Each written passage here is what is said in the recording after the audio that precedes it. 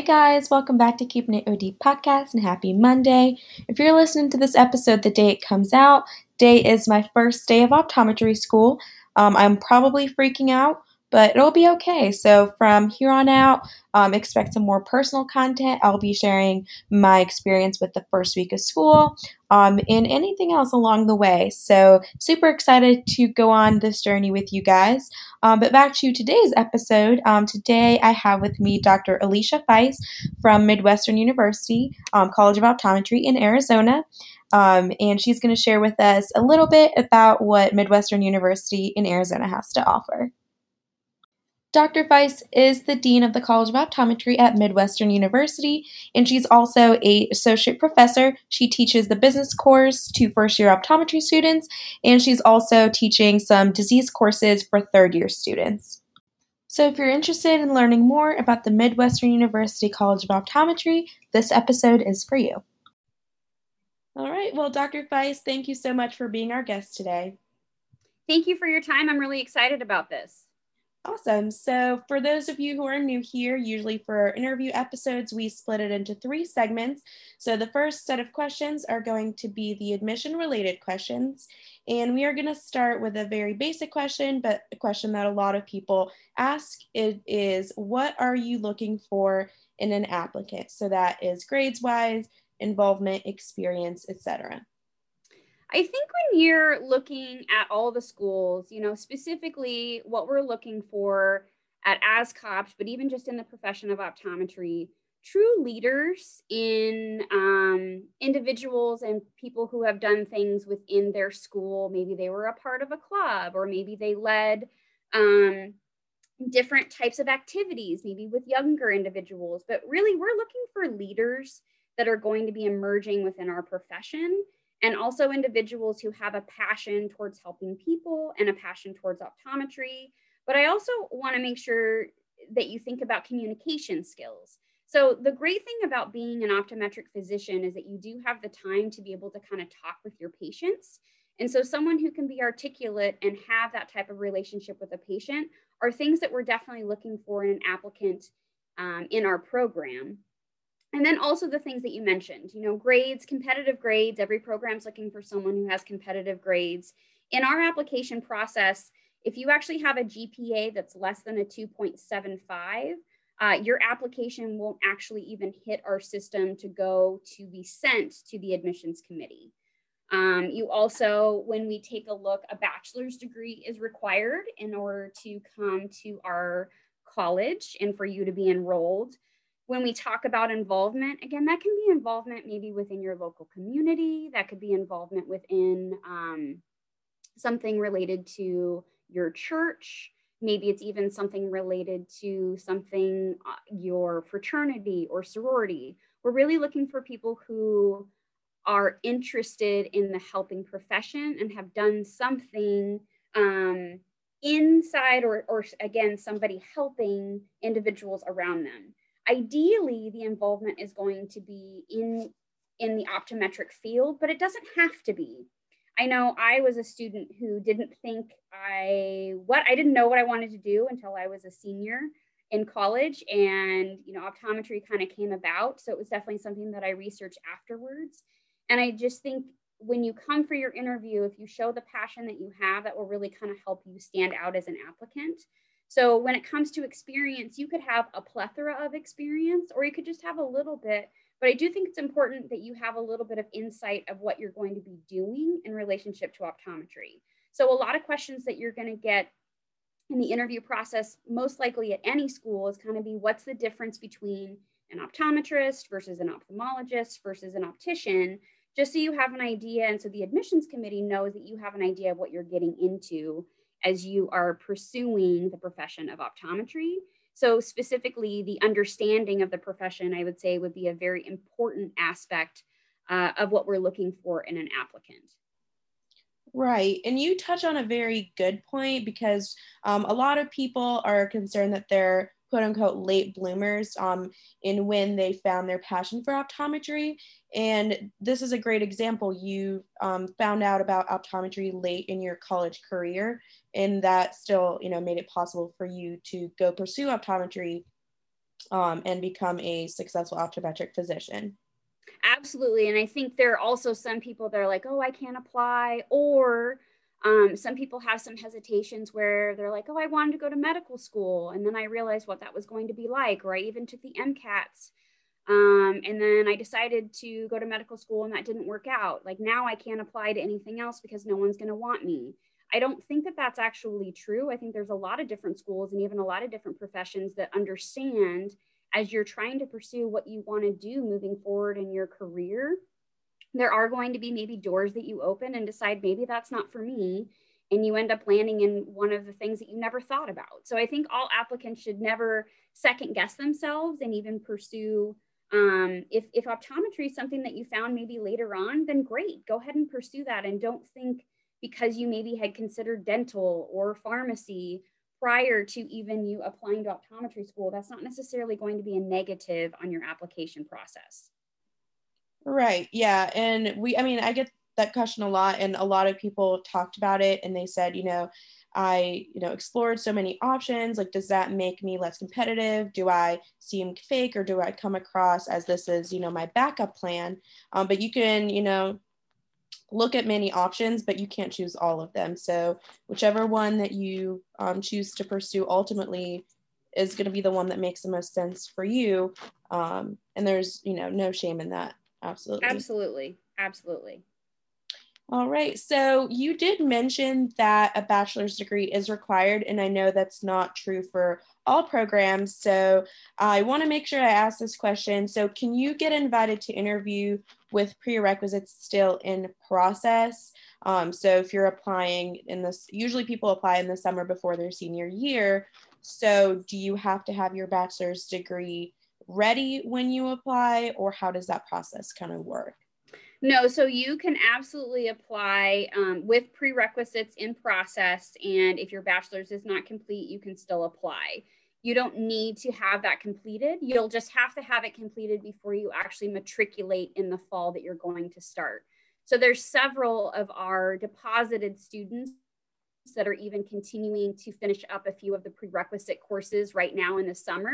So they might have graduated in May. They're already going to be starting here in the fall, and they're taking, say, one extra class in order to kind of complete that prerequisite. So you absolutely can apply without having your prerequisites done. They just need to be completed before you start. Awesome. Thanks for that clarification. So we didn't really touch on the OAT. Do you guys require the OAT as part of the application? So we do require an entrance test as part of the application. So we will take an OAT, but also we will take dental scores. So a DAT, we'll also take the PCAT, which is the Pharmacy College Admissions Test. We'll take an MCAT score, and we'll also take a GRE score. So we don't necessarily, it's not isolated to the OAT in order for you to apply to the Arizona College of Optometry. We will take other scores. And prior to COVID, yes, you would have had to have completed the OAT before you kind of complete your application process before we would invite an interview. But because of all of the complications recently with getting into the testing, we have invited some applicants. So if that's something that continues, I think that will be a trend that we continue to do. It's not necessarily your fault that things get canceled. So, but we won't offer an admissions yes or no until some type of score is given to us in any type of entrance exam. We do also have dual admissions processes that are in place with some different universities in Arizona. So if you're a ASU student or you're a Arizona Christian University student, we have dual application processes that if you say enter into ASU or the Arizona Christian as a freshman, and you maintain certain grades, you actually are guaranteed admittance into for an interview to the Arizona College of Optometry. So there's different ways. And then you also don't necessarily have to take the OAT in order to kind of move through that process. Awesome. That is great. I did not know about that, and I'm sure a lot of listeners don't either. Do you know, like, if you have to apply while you're in undergrad, or how does that process kind of work? Yep. So you would apply as you're kind of applying into ASU or Arizona Christian, you would apply as a freshman. And then there's kind of a contract that we have with you that says that you will maintain a certain GPA and you'll perform certain requirements. And then assuming that you meet all of those, then you would be granted that interview process and most likely admission into the school. If it's something where you were unaware or you didn't know the program existed, we work with students on an individual basis to kind of see if maybe they would qualify and how we can work that into the agreement that we have with those colleges. And let's say that you go to those colleges and you don't, for some reason, meet the GPA requirements, or something happens where you have to take some time off and you're unable to complete those requirements, you can still always go through the alternate process or the regular process to apply to the school as well. So there's multiple ways for you to be kind of a competitive applicant. Awesome. So aside from the GPA and the prerequisites, can students major in anything of their choosing, or is there specific majors that they are allowed to major in? You can major in whatever you want. I know that we've had majors come from English, business. Typically, most of the majors that come into optometry school are in most of the sciences, but that usually is just because that way they can kind of knock out a lot more of the prerequisites without having to take additional schooling. Awesome. So we talked a lot about how to become a competitive applicant, the different ways that you can be considered for admissions at Arizona College of Optometry. Now comes the fun part. How can an applicant prepare for an interview once they do get invited? And also, are you guys still participating in virtual interviews for this upcoming cycle, or are we going back to the in-person? So we're doing a little bit of both. So for this upcoming application cycle, we are actually offering in person as well as virtual. We realize that the virtual does allow students, from different places, that's less time for them to take off, and also the plane tickets and different travel arrangements in order to come to campus can also get very expensive. So we're offering a little bit of both for those people who apply. The in-person is going to take place the same. So you would come here and our virtual interview is actually very similar as far as how it runs and the structure. So typically your virtual and or in-person interview is going to take up about half to maybe almost 3/4 of your day. So there's a lot of things that we try to make sure that you get to see, and we try to highlight our campus a lot. The biggest thing I would say for your preparation for your interview day, hands down, would be research the school. Know something unique about that school that makes it a little bit different. And probably one of the biggest things whenever you go in for your interview, kind of why do you want to go to that school? Faculty and people who are interviewing love to hear something unique about their school, and it does help you stick out a little bit. Versus you saying, I want to go here because of the location, that being like the first, and location might be one of the reasons that you want to go there, but sometimes it's more, I want to go here because I like the small class size, or I like the surrounding area, or I like that you offer the different experiences on your externships, or things that are somewhat maybe specific to the school. I would say that's something that will help you stand out in your application process as well as your interview day. The other thing I would say, as any applicant going through any interview process, ask a question even if you already know the answer.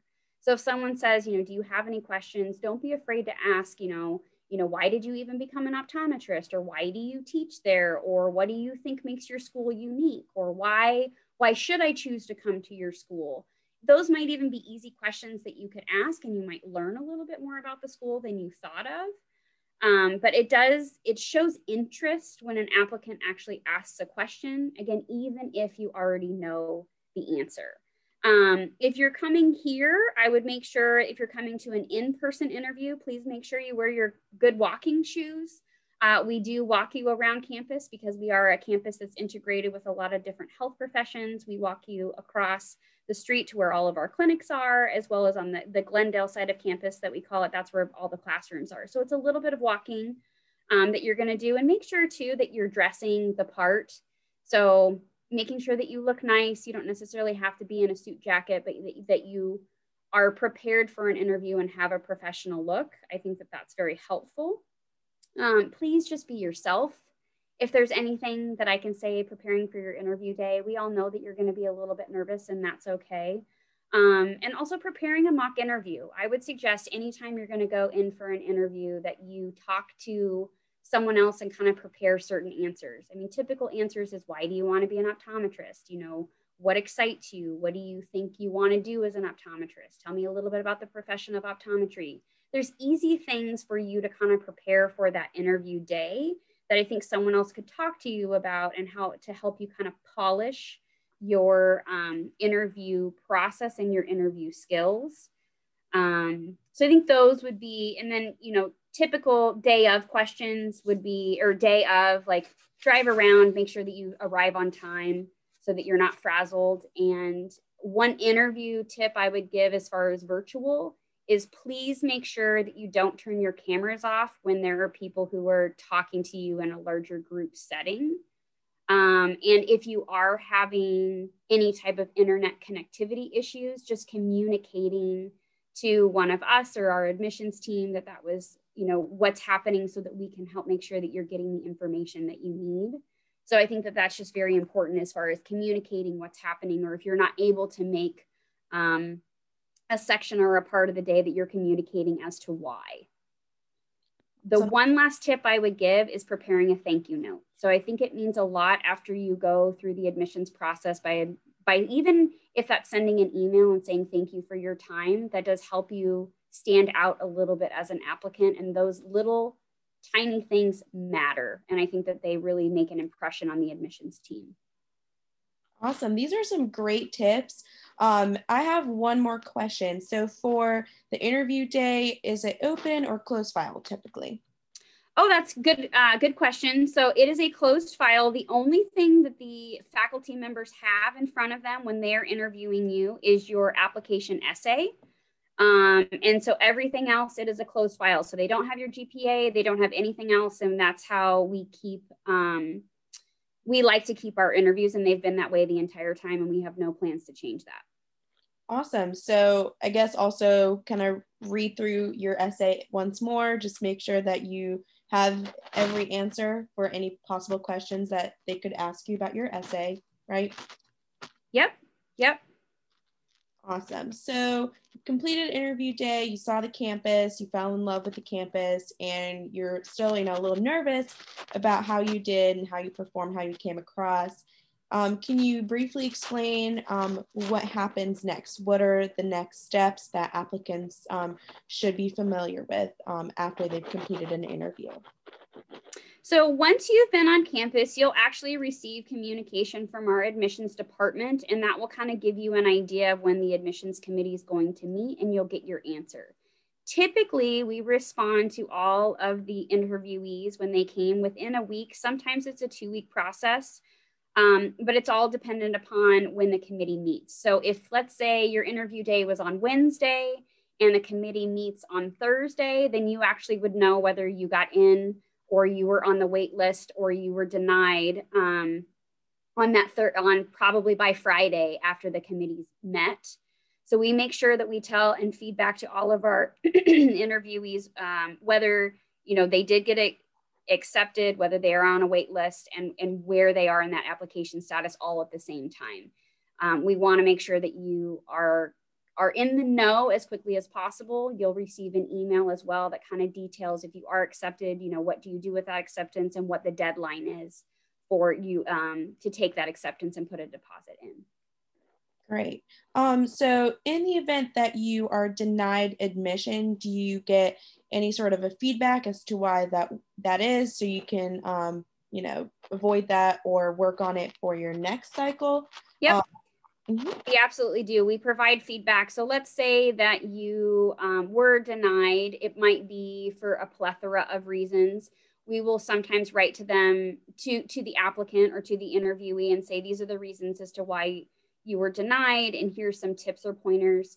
We would love to have you apply again, so that perhaps maybe in the next admission cycle, you might be able to get in. Depending on where you are in the application process, if let's say you applied later, so if you had an applicant who applied, say in April, the class might be full. So you might not be able to get into the class. That might be a reason, you're placed or even on a wait list. So it kind of depends on when you apply in the application cycle as well. Awesome. And this is a good closing reminder too. Optometry admissions is usually on a rolling basis. So the earlier you get your application in, the better your chance is of getting into the school that you want. So we touched on all the admissions related questions, and we're getting ready to touch on some program related questions. So the first question that I have is just give us a brief overview of what the OD curriculum is like at Arizona, and that being, when do students start seeing patients? How many years of didactic coursework do they have to complete? Things like that. So our curriculum is set up a little bit uniquely in that their first year of classes, you will take some of your basic science courses with our dental students. So we are an integrated healthcare community, and you will be taking some different classes with different health professions. So our PT school, our speech language, the pharmacy school, you'll be seeing a lot of those different professions, and specifically in your first year, you will be taking classes with dental. You also get a brief, you get your introduction into optics as well as anatomy and physiology. And then of course, the favorite one is methods. You will learn how to do all entrance skills, slit lamp, as well as refraction by the end of your first year. So you'll have a lot underneath your belt. So after your first year of optometry school, you'll kind of be able to go home and do most of the eye exam, which is really fun. And I know something that students enjoy. We also have a lot of opportunities for you to practice the skills that you're learning in the methods courses with community outreach. So I think it's extremely important that applicants take a look at schools when they say that they get you into clinic early. What does that mean? So we, particularly at the Arizona College of Optometry, don't have you seeing your first patients on your own by yourself until summer quarter of your third year. The reason that we're very strategic about doing that is, one, we want to make sure that the very first time that you are interacting with a patient, that you are confident in that, because as soon as you put on a white coat, a patient is going to be asking you a lot of different questions. You guys are going to get that too when you start school. A lot of people are like, oh, you're in eye doctor school, so I have this thing on my eye, and you're like, I'm a second, like I've been in school for 2 weeks, I have no idea what to tell you. Those are things that we want. We want that interaction to be positive. We also want you to be in charge of that interaction. And we want to make sure that, if a patient asks you a question, that you can confidently answer them in a way that feels comfortable for you, but also for them. So we want that interaction to be positive. We also know that you are going to be extremely busy studying and learning. And typically, when you are placed in clinic as a first year student, it's taking blood pressure. We here don't personally think that that's a great use of your time for you to be taking blood pressure on, say, 20 different individuals. It's going to take 4 hours out of your day every single week. We think that that time is well spent better on maybe some of the classes, or maybe learning some of the things and the techniques that you need to do in order to be a successful optometrist. In the second year, you will learn all of your ocular disease curriculum, as well as, we call it kind of the optometry sciences. So kind of how vision and learning are related, and then as well as visual neurophysiology. You'll take some of your pharmacology classes as well.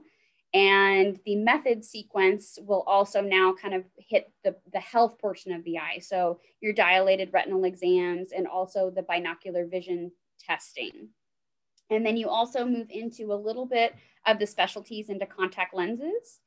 And then in your summer quarter of your third year, that's when you will start seeing patients, and all full in part-time, and then also in classes part-time. And your classes are going to start lending to more of those specialties. So specialty contact lenses, specific binocular vision disorders such as strabismus and amblyopia, and low vision classes, your neuro classes, your laser courses. So a lot more of the specialties that are included within optometry. And then your 4th year, you will actually go out on rotations. And then after that, you will be a graduate. There are a few key aspects of our program that I didn't talk about, but that is a capstone research project. So we do require our students to do some type of research when they're here. But the research project that we talk about, you are in a group setting and you're actually working with a faculty mentor. So over 90% of the individuals from our program actually end up are a published author by the time they leave as a graduate, which I think is something that helps sets our students apart. Because of our capstone research projects, they end up presenting a lot of that information at a national meeting. So that's kind of our curriculum, which is a little bit unique as well, is the business curriculum. So there's a lot that's integrated into our business curriculum in your 1st year and your 3rd year, talking a little bit about being a professional, but also what are maybe some communication techniques or insurances that you need to be a part of now that you're going to be an optometric professional. How are you going to be able to navigate that now that you're going to be a doctor in the field? Awesome. So definitely a unique curriculum for sure. I have a few questions. So when you say the summer quarter of your 3rd year, is that the summer right after 2nd year? Correct. Okay. Correct. Yep. And in your 3rd year, you're still taking some specialty courses, but the main focus is still clinic. It's kind of half and half. So you'll have half class and then half clinic. It's probably, and a little bit less, like you'll get into a little bit more, there's less didactic work as you start to lead up into the national boards, which are taken in spring of your 3rd year. So we really you're heavily focused in a little bit more of the didactic curriculum in the summer and the fall, because we are a quarter system here at ASCOPT. So that's something that's a little bit unique as far as the curriculum goes. Awesome. And when you said there's a business curriculum within the optometric curriculum, do you offer other degrees for students that they can earn simultaneously while they're working on their OD degree, or is it everyone takes the business classes? So everyone takes the business classes. We don't offer like a master's in business or anything, but we do offer a master's in public health that's recently just started in this past year. And then we also offer a master's and or certification in precision medicine. So for individuals who are interested in kind of the genetics, so perhaps, retinitis pigmentosa is a disease, ocular disease that you'll learn about, and there's a genetic component to that. So if you're interested in maybe something along those lines, you have an opportunity to pursue a certification or a master's in precision medicine, or maybe the master's in public health that you can also coincide and get at the same time that you're getting your optometric degree. Awesome. And for those degrees, do you have to go through a separate application cycle for them, or how are you considered for those if you're interested? You do. You have to go through a separate application cycle. Once you're here and you're interested, you actually reach out to the program directors and you go through the application process, because there's only so many that can be admitted into those programs throughout the year.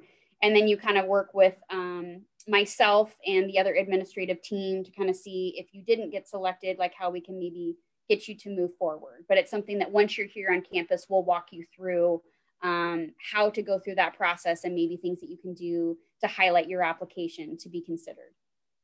Awesome. So we talked a lot about academics and how students are involved in class and in clinic. But what are some other ways that students are involved on campus when they're not in class or clinic?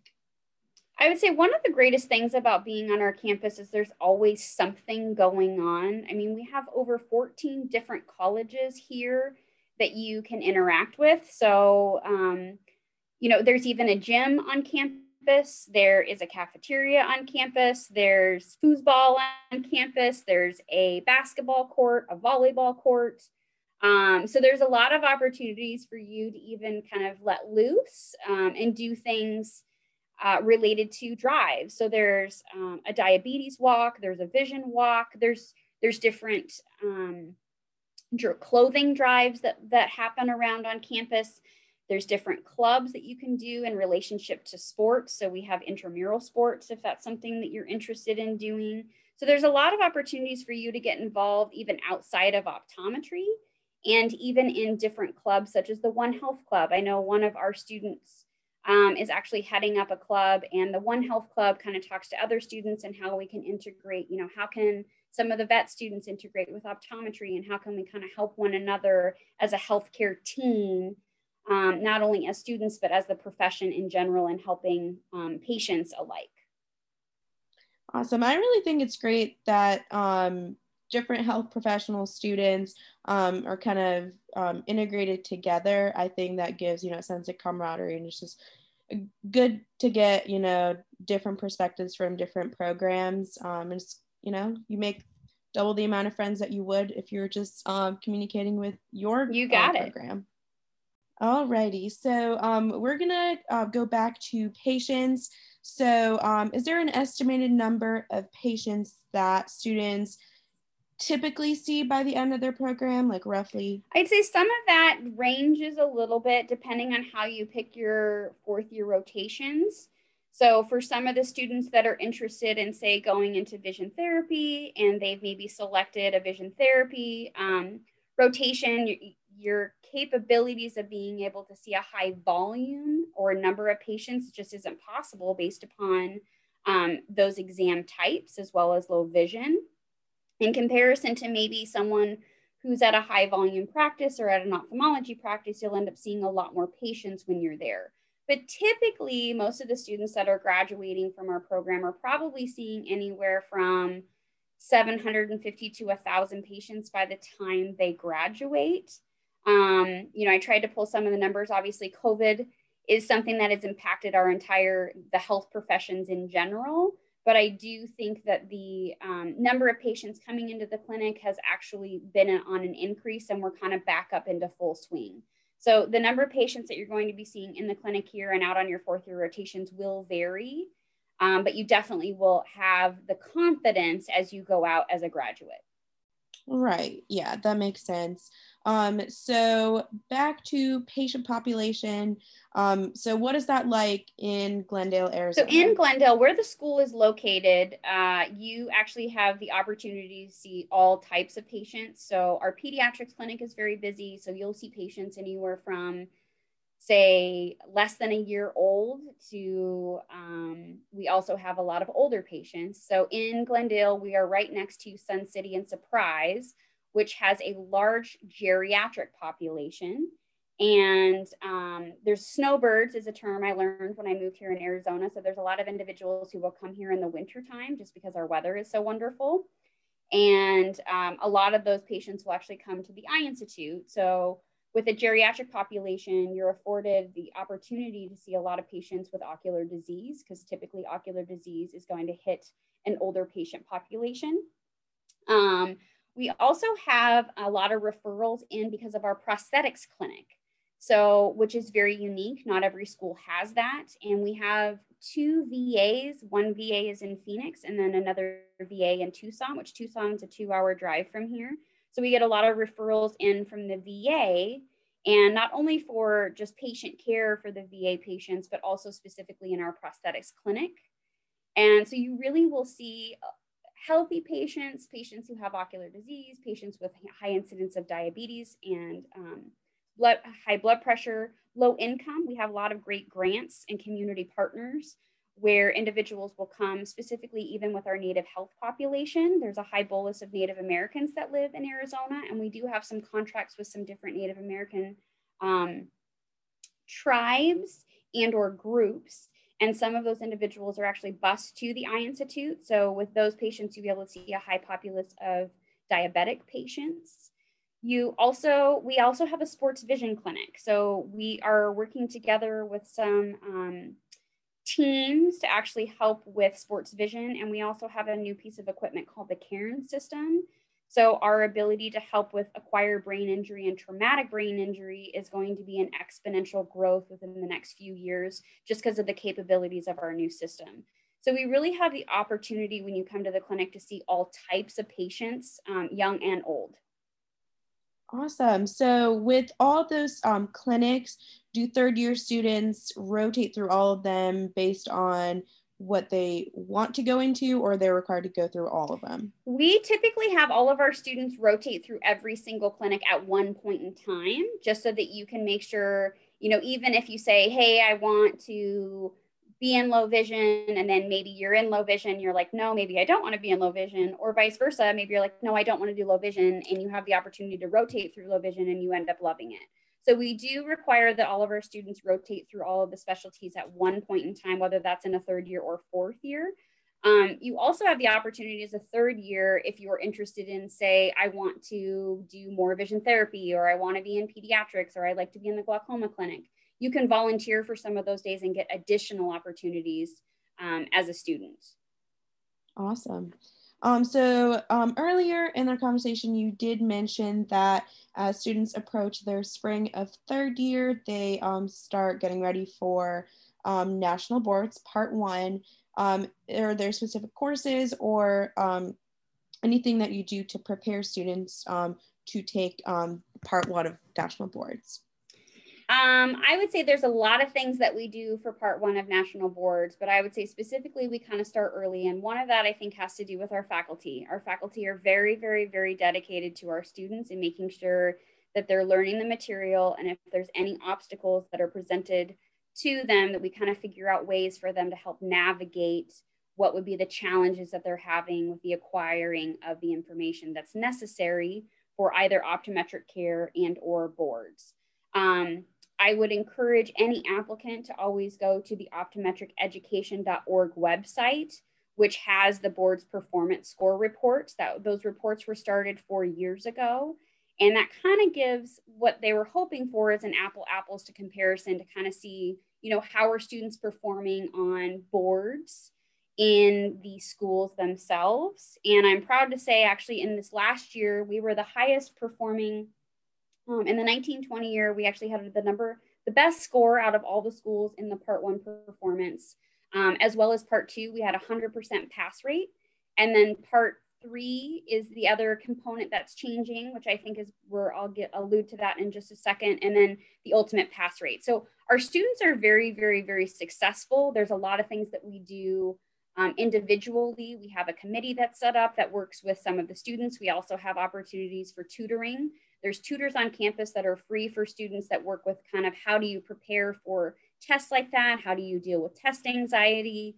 So I really think we have more of an individualized approach. And obviously what we're doing is working if you take a look at our scores, but we do not have any specific course that kind of prepares you for boards itself. But if there's something that we need to tailor, there's a lot of opportunities that our faculty will do individual reviews for things that students would like, and that's usually student driven, unless there's something else that we foresee having to be an issue or changing.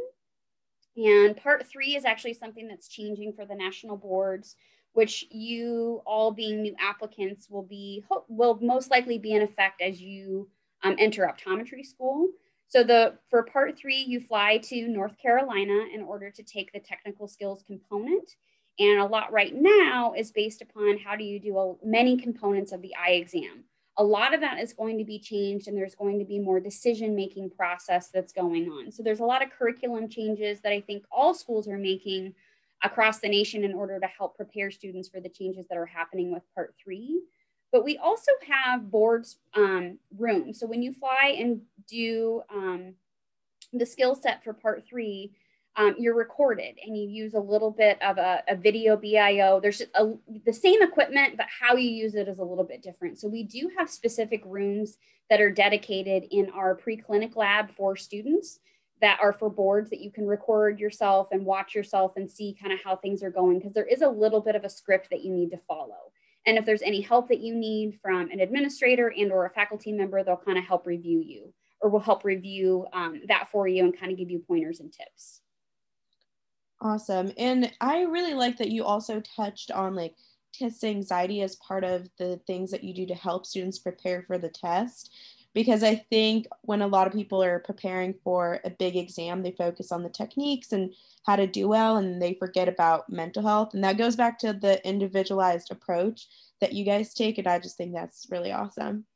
Yeah, I would say mental health is probably something that's even something we touch on in orientation, is making sure, graduate school, wherever you go, optometry school is going to be an adventure, and will challenge you in lots of different ways. And it's extremely important that you pay attention to your mental health as you're kind of navigating maybe some of the first challenges that you've ever had, and reaching out and knowing that we're here as a supportive network to help you through everything to get you to your goal.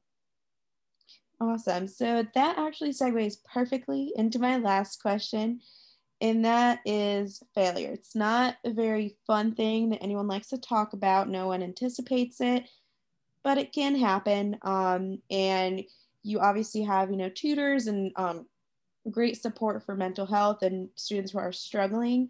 But specifically for failure, so that's academic wise, how do you support your students during that time?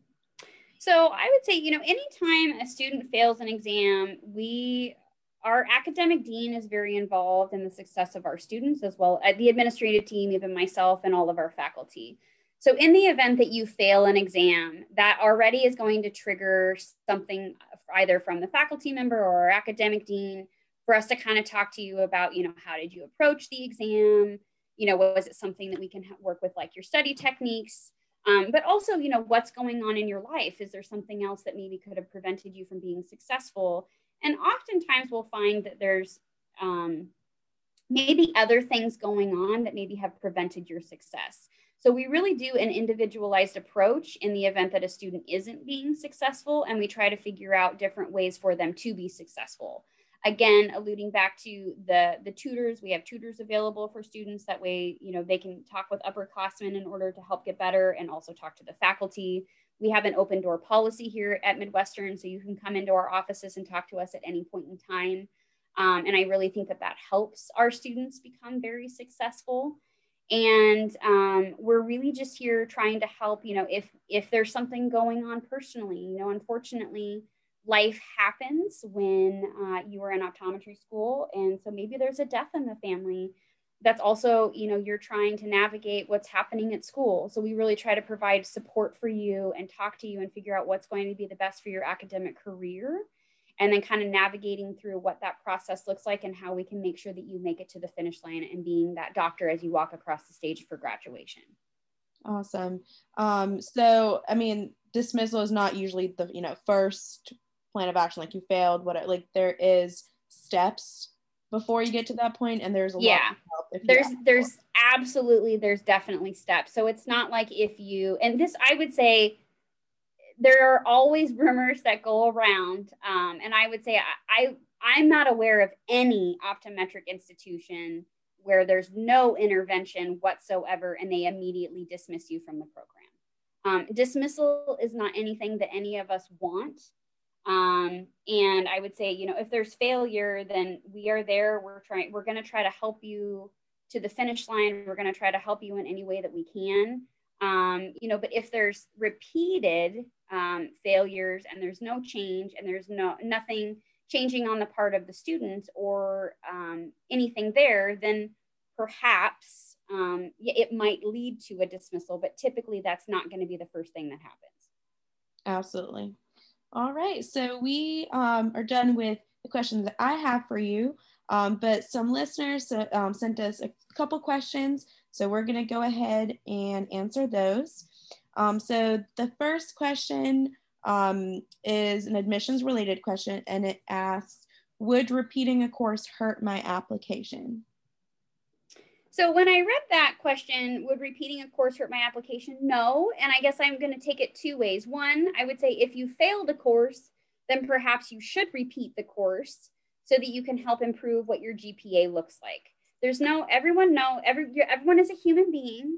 And some things that you're going to be taking, you perhaps need to go back. And if you didn't learn it the first time, you might want to go back and take another stab at it. It also shows us that in the event that you do have a failure, what do you do in the face of adversity? If something does challenge you, is it something that you just walk away from? Or is it something that says, I had a difficult time the first time. These are the things that I'm going to do to improve. And then you improve your scores. So let's say that you did fail a class and then you had the opportunity to retake the course and you got a B. I actually think that would be something that would be helpful for your application. If you pass the class and you want to go ahead and repeat the class for an A, then so be it. I don't think repeating a class is going to be anything that's going to hurt your application. Awesome. The next question asks, do committee members actually read the OptomCast essay? If so, what are some no-nos for the essay? So yes, we do. Our committee members do read. Actually, the faculty members who are interviewing you read the OptomCast essay. Typically, the admissions committee doesn't read your essay, although they do read your letters of recommendation. No-nos for the essay, I would say that are immediate turnoffs are individuals who don't do spell check or have grammar where you could tell that they didn't put in a lot of time to the essay. I mean, there's an opportunity for you to submit something, so hopefully have someone else read it. Referencing the wrong program is probably something I would make sure that you do. So we've read some essays before that talk about how they're excited to go into the pharmacy program. Obviously, we're not a pharmacy program, so paying attention to details and just making sure that you're answering the question. So if there's really no mention as to why you're interested in optometry, then I would say that's probably something I would focus on when you're talking about your essay itself. And then just try to show your personality or at least just some interest. The essay is really just kind of a way for us to get to know you and maybe something that we could ask you in the interview or talk to you a little bit about. So I think it's your opportunity to kind of show a little bit about you. Awesome. I mean, like you said, spell check, like it's something that is, super easy. And you said that would be a turnoff if you're reading an essay and it's just there's a lot of run-on sentences, grammatical mistakes. So that's an easy fix right there. The easy thing to do is just hit spell check. So, or spell optometry correctly. That probably would be a positive thing to do. Absolutely. So the next question asks, what is the student demographic like at Arizona College of Optometry? So when I look at this question, one of the things I was thinking about is, where our students come from.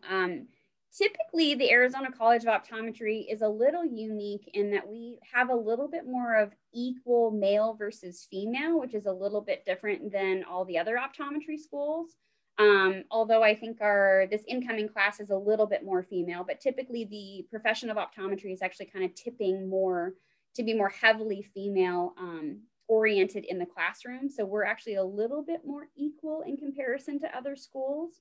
I would say the makeup of where most students come from, we have usually a small set of Canadians. Utah, California, Arizona, and Texas would probably be our larger area of where students come from.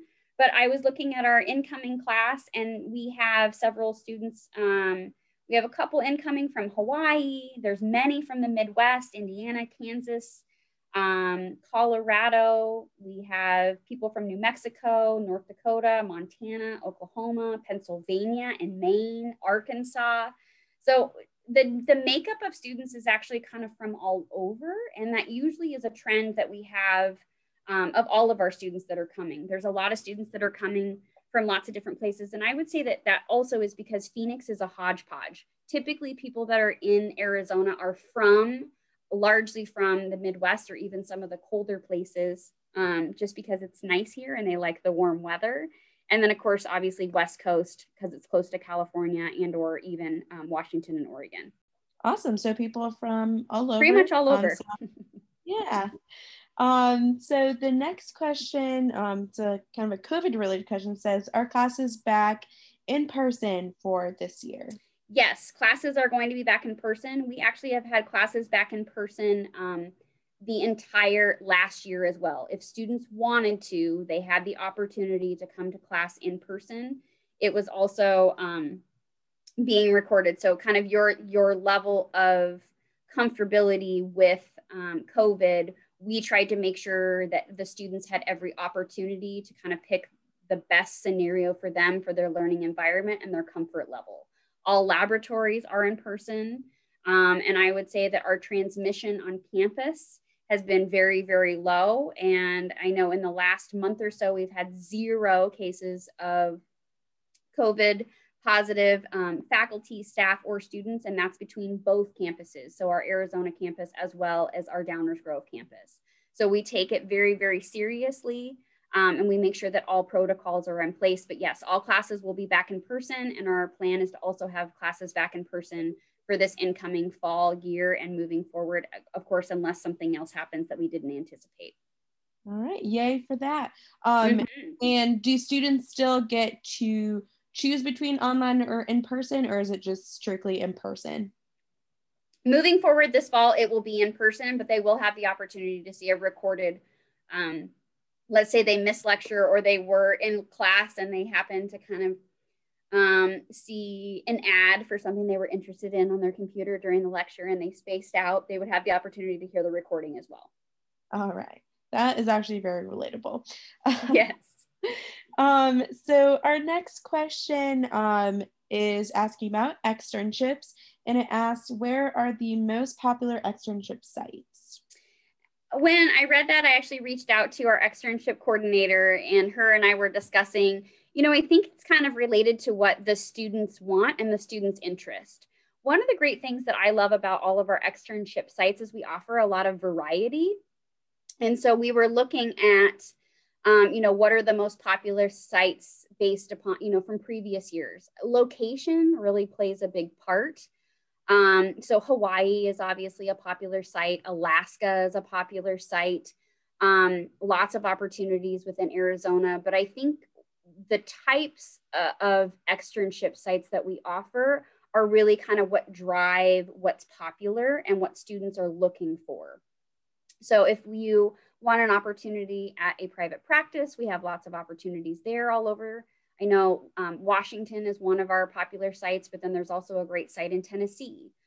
We do have, looking at an externship survey that was printed out last year at all the other schools, we do have a larger number of Indian health sites or Indian health services, so locations that you're going to be dealing with Native American populations, which typically is a very high incidence of ocular disease. So you're going to see a lot of diabetes and or even just different ocular conditions that you might not encounter depending on the location of that site, because you might be out in the middle, like you might be 2 hours from, say, a larger town in a few of the locations. So you'll get to see a lot of emergency patients and things that you probably aren't going to see in maybe some other locations. So I would say that the popularity of externship sites really depends on what the students are looking for. And the fact that we offer a variety, I think, is one of the reasons that students select being here, and even just the variety of, I'm coming from Utah and we have sites in Utah, or I'm coming from North Dakota and I want to go back to North Dakota or someplace close to Canada. That way it'll be nice for me to be at home. Awesome. So the college doesn't necessarily have a say in what sites you need to be at. Is that correct? So the way that our externship process works, and every school is a little bit different. Some of them look at GPA and how they rank them. We actually have what's kind of similar to a residency matching system. So let's say you're a student who is married and your family's here in Arizona and you have a house and you want to stay in Arizona, then you can rank all Arizona sites, and most likely you'll be able to get to all of those Arizona sites, again, assuming that the rest of your class doesn't all want to be in Arizona. So that's usually how, and there's some requirements, like we want you to go to an ocular disease type site, and then you have a site where you're going to come in-house, because we want to make sure that you're having a variety of encounters. So specifically, you're working with specialty contact lenses, that you will have seen a pediatric patient, so that you're a well-versed and well-rounded clinician when you graduate from the program. Awesome. Got it. Okay, so Dr. Feist, we're coming up on our very last question. This one is not necessarily related to the program or optometry at all. And it's just asking, what is the city life like in Glendale for students? So I'm assuming out-of-state students that are not familiar with the area. What do you love about the city of Glendale? So one of the things I would say is where the school is located is in a very safe area. I know a lot of students live like right next to the campus. There's an opportunity to live on campus, but there's tons and tons and tons of either houses or apartment buildings that are right next to the school. And right across the street, we have Zips is a local bar. And they have food. So if you want to go, it's like a sports bar. There's a coffee shop. There's a grocery store. There's a Del Taco. Like there's a lot of opportunities right around the school itself for you to even get food. I would say Westgate is probably the most popular night spot for most of the students, and that's about 20 minutes. That's where Cardinal Stadium is. Also where the hockey team plays. And that's again about a 20-minute drive. If you're interested in sports, we have every single type of professional sports you would want here: hockey, football. Obviously, Phoenix Suns right now, when we're taping this, are currently going to maybe bring home the title. So, you know, the basketball stadium, even in baseball, that's downtown. That's about a 20-25-minute drive from here. Spring training is unique to Arizona, and that's something that I know a lot of our students go to spring training games. And that's within the city limits of Glendale if you want, or there's different spring training facilities all throughout the Phoenix area. If you want, most of the students, when you talk to like your ability to do outdoorsy things, hiking, there is a lot of parks. There's a lot of hiking opportunities. There's even a hiking opportunity 5 minutes here from campus if you want, or you can go up to Sedona or Flagstaff or Prescott, which are all about an hour and a half away from here. Up north, which especially during the summer, a lot of people will go just because it's a little bit cooler.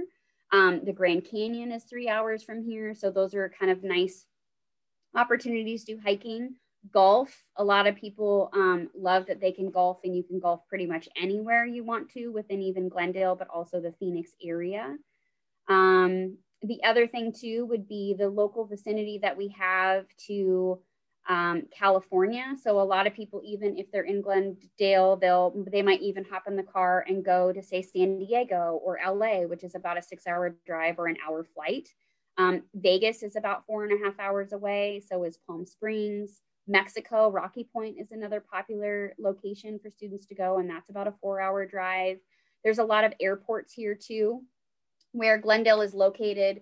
The Phoenix airport is about 20-25 minutes from the campus. And then there's also smaller airports where a lot of our students have direct flights to say with smaller airlines such as Allegiant or Spirit Airline to maybe go back to North Dakota or small towns, maybe in the Midwest.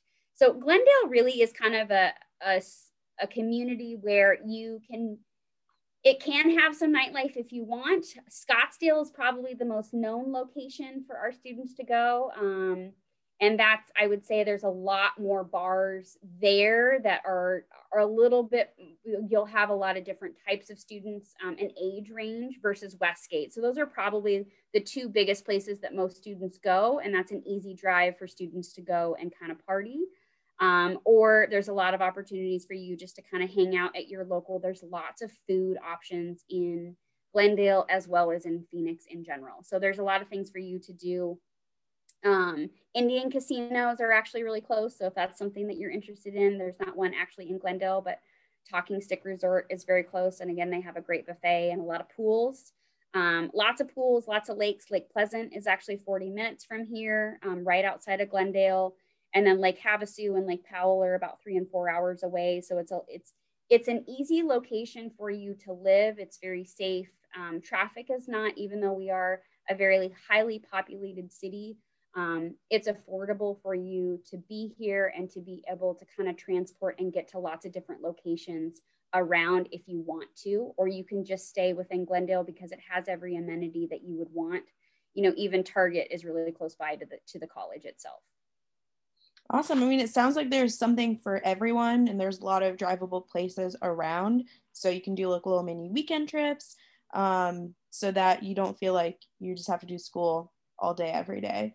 Yes. I feel like a lot of people who, you know, are still applying to optometry school, I know I was like worried about the same thing, which is like, okay, when I'm not doing school, hopefully there's like a little bit of fun that I can have in the city that my school is at. So there's a lot of options, foods, nature trails, and lots of different cities that are drivable. So that seems like they have a lot of options. It is. It's a lot of options. And other things too that students really like about the campus is that when you're on campus, you're on campus. So, and what I mean by that is like when you're coming in for class, You don't necessarily have to drive to a different location to go to clinic. So you don't have to think about that commute time. You don't have to necessarily worry about that. You will also even see students who ride their bike on campus. You'll see a lot of people who walk on campus. And we even have badges that will badge in and out of the doors. So it's a very safe place for you to be. And it's also a safe location. So, if you are studying, let's say late at night in the library and you want to go walk out to the parking lot, you can do that. Everything is kind of gated within. So no one really that shouldn't be on campus is going to be on campus. And then a lot of our students will walk back and forth between, they usually live like right across the street. So it's nice, even if it's later, if you are, say, a single individual, you do, all the students feel safe on campus. And if you didn't, for any reason, there are places that you can go and you could ask security to escort you anywhere you wanted on campus if that was something that you were worried about. So I know that's one thing that a lot of our students like, just the feel of campus and just how the safety, but then also the things that they can do kind of, as you said, off campus, because you're right, you can't be doing school all the time. Awesome. Yeah. Dr. Feist, thank you so much for your time. This was such an informative episode. I hope you guys enjoyed listening. And again, Dr. Feist, thank you for your time. Thank you so much, and you have a wonderful day. So that is all for this week's episode. I hope you enjoyed listening and found it helpful. And tune in next week for a brand new episode all about my experience with the first week of optometry school. And as always, we'll be keeping it OD. Thank you guys.